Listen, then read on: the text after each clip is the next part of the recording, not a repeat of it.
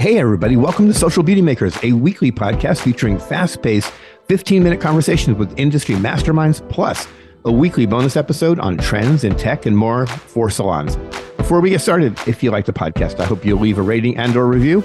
And even better, hit the subscribe button. All those things help others to find us. And for easy access to new episodes and more, early access actually, sign up for my free weekly e-newsletter over at socialbeautymakers.com. I am Gordon Miller. Thanks for tuning in.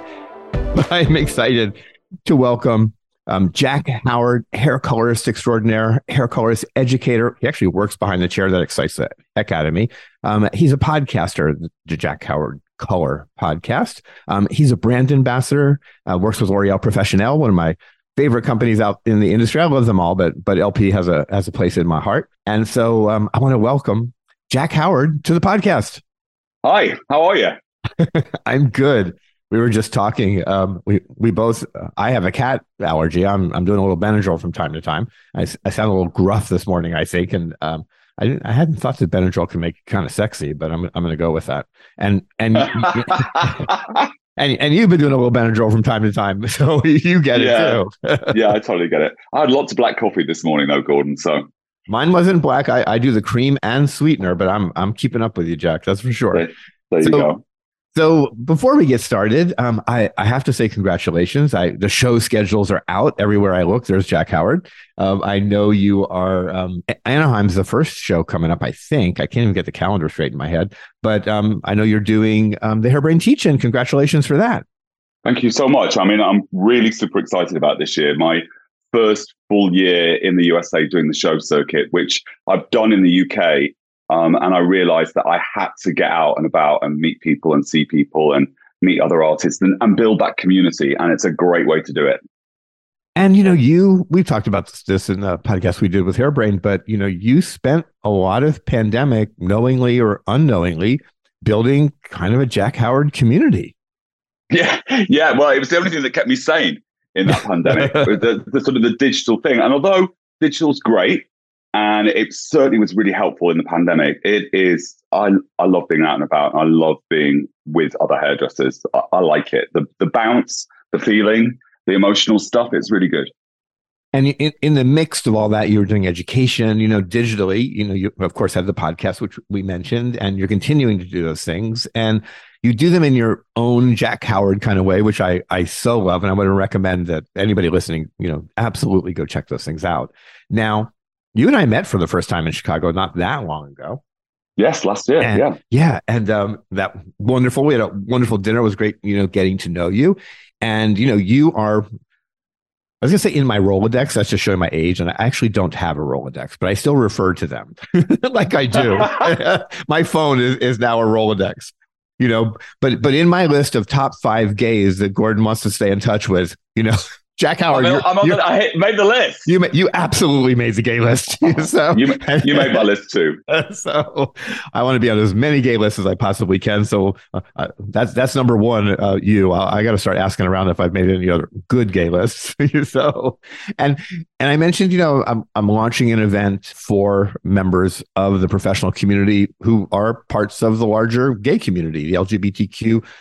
IA+, and we keep growing the acronym, and I'm thrilled about that, but I sometimes struggle with it a bit. And but it made me, kind of just think about the lives that we've lived, you and I as gay men in the industry, and what came before that. And I always tell folks, one of the reasons I'm here is just because at a very young age, I realized as someone who's not a hairdresser, like this is an industry that welcomes people like me, even though I was still trying to discover me at that time. And through pandemic, we're having all kinds of conversations about that. So I kind of want to just dig into this conversation about being gay in the industry. And I'll just let you riff for a second. I've got a few little bullet points, but any just quick reaction?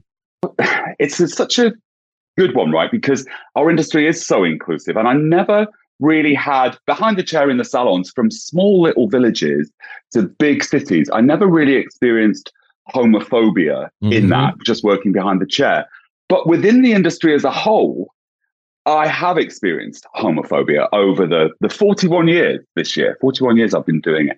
And it's when you're out and about and you're talking to people, and when I'm talking about inclusivity, everyone's like, yeah, we've got all sorts in our staff room, and everyone's really kind. But I think as you want to go up the ladder, um, then I feel like I have experienced it.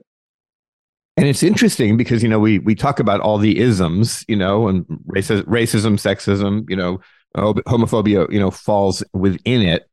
And I don't know, as I get older, sometimes I think, within the corporate structure of all of America, all of the world, that as people do move up, they're looked at differently, in who they are and how they present themselves. All kinds of lists or items are probably on that list. And those isms, sadly, kind of creep onto those lists, I think, as people are moving up in power and authority, which has resulted in a country with somewhat whatever reputation of white guys being, having more power than anybody else.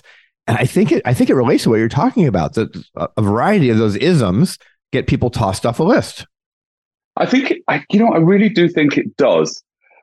I mean, I'm pretty bold and strong, and but I think that people have tried to stand in my way simply because of my gayness or my homosexuality or however you want to put it.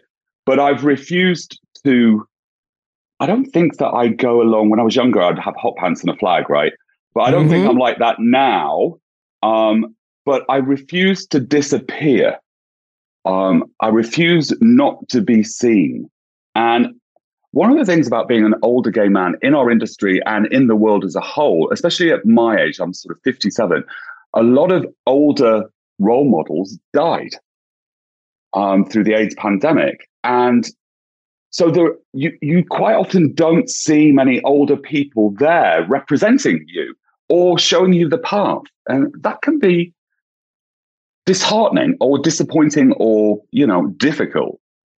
Oh, there's no doubt. And I remember seeing a documentary with Fran Lebowitz, social commentator on all kinds of amazing things. And she made the point that as someone who lived through those years, of the worst years of the pandemic, that the arts community globally was decimated. And art, she included the entertainment industry, Broadway. She's like, how many great Broadway shows were never written because we lost those people? How many great songs, great paintings were never painted? And, that's interesting. And of course, from within that, come so many role models.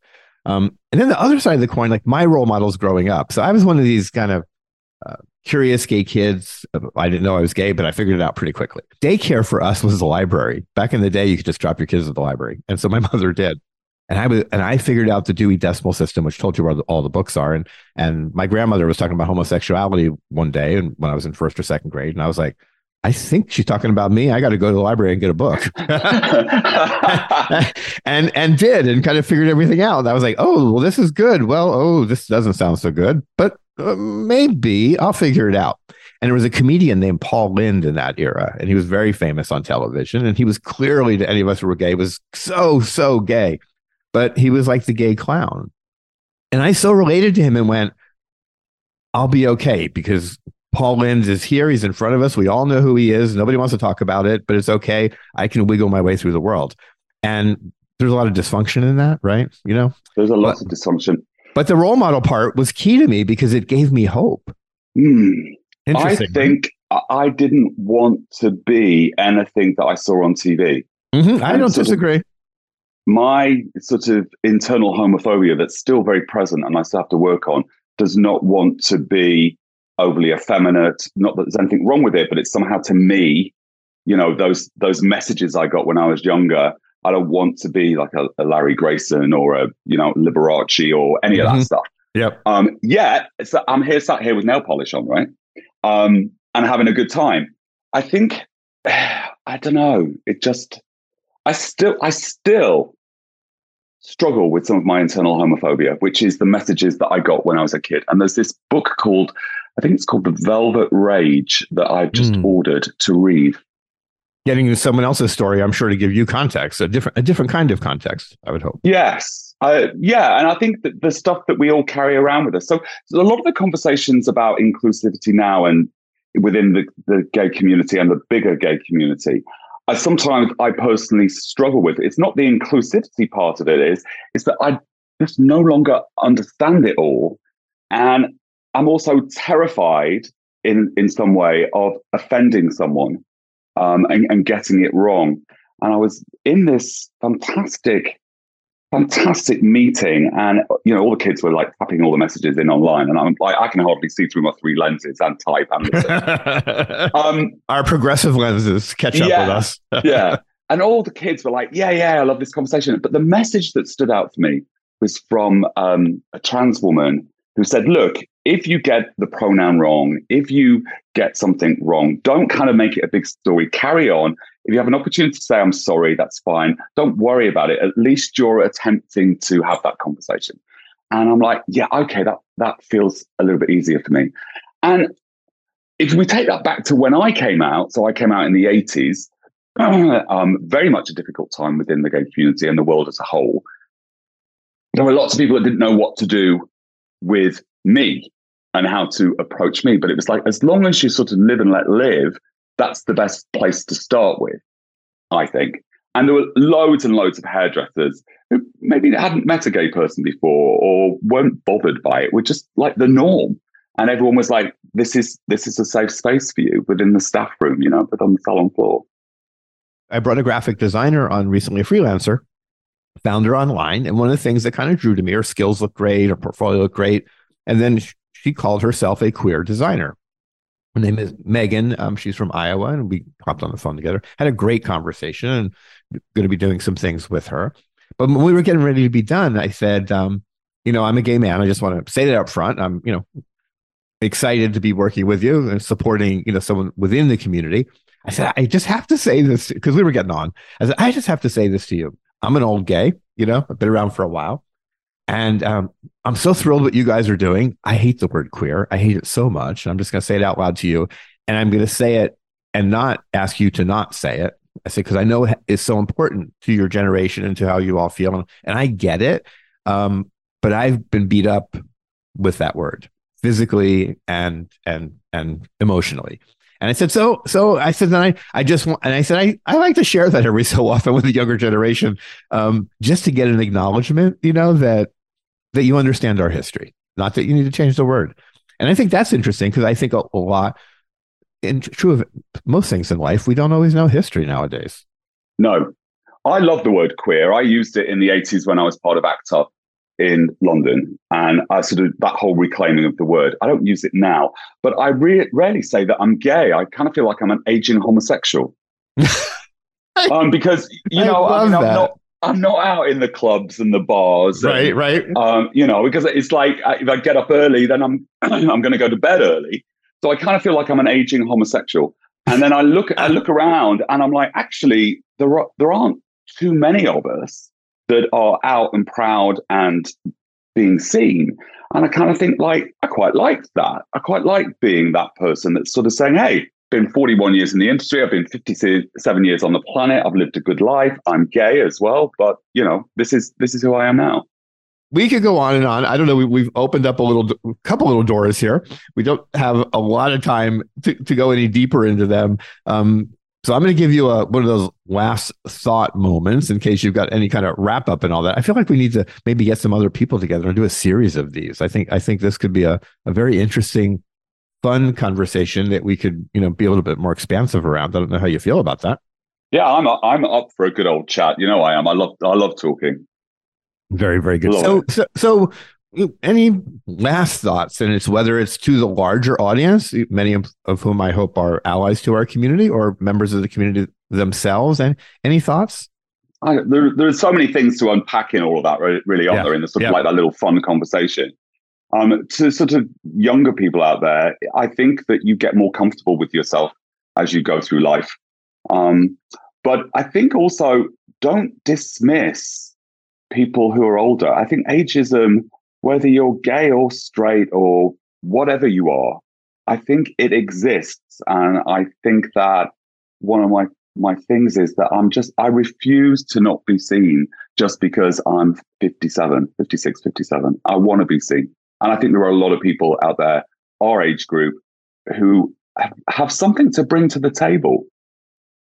Yeah, I couldn't agree more. So Jack Howard, shows are coming up. I want to give you a moment to tell people where you're going to be because people are rushing back to beauty shows, and I see you kind of all over them. Oh, thank you. So I'm going to be in Anaheim, which is brilliant, with Social Art House, which is my management company. I'm going to be in Chicago, where hopefully I'm going to see you, You the American will. Beauty Show. And then I'm going to be in Premiere Orlando. And all of them, well, not the first one, but the other two, I'm going to be doing classrooms, which will be free.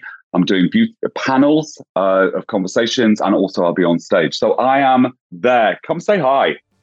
You were there. You were everywhere while you were there. And, Yes. And it's your giant coming out party in America this year. You've been here for a while, but you're coming out in the big way. And I encourage everybody to make the time and take the time to see Jack Howard at one of these shows. So let me say a big, sincere thank you to our guest today, Jack Howard. Again, Jack Howard Color across all the different platforms. Really recommend his podcast and his education. And to the audience, I want to say, if you like the podcast, I'd appreciate a like, subscribe, or share. Better yet, leave a review. Visit us over at socialbeautymakers.com and sign up for our free e-newsletter. Comes out once a week, brings you new content, also brings you last week's podcast, and it brings you early access to the future podcast. So if you want to listen a little bit early, come on by socialbeautymakers.com. Once again, thanks to Jack Howard. I'm Gordon Miller. I am most excited to bring you more good stuff next time.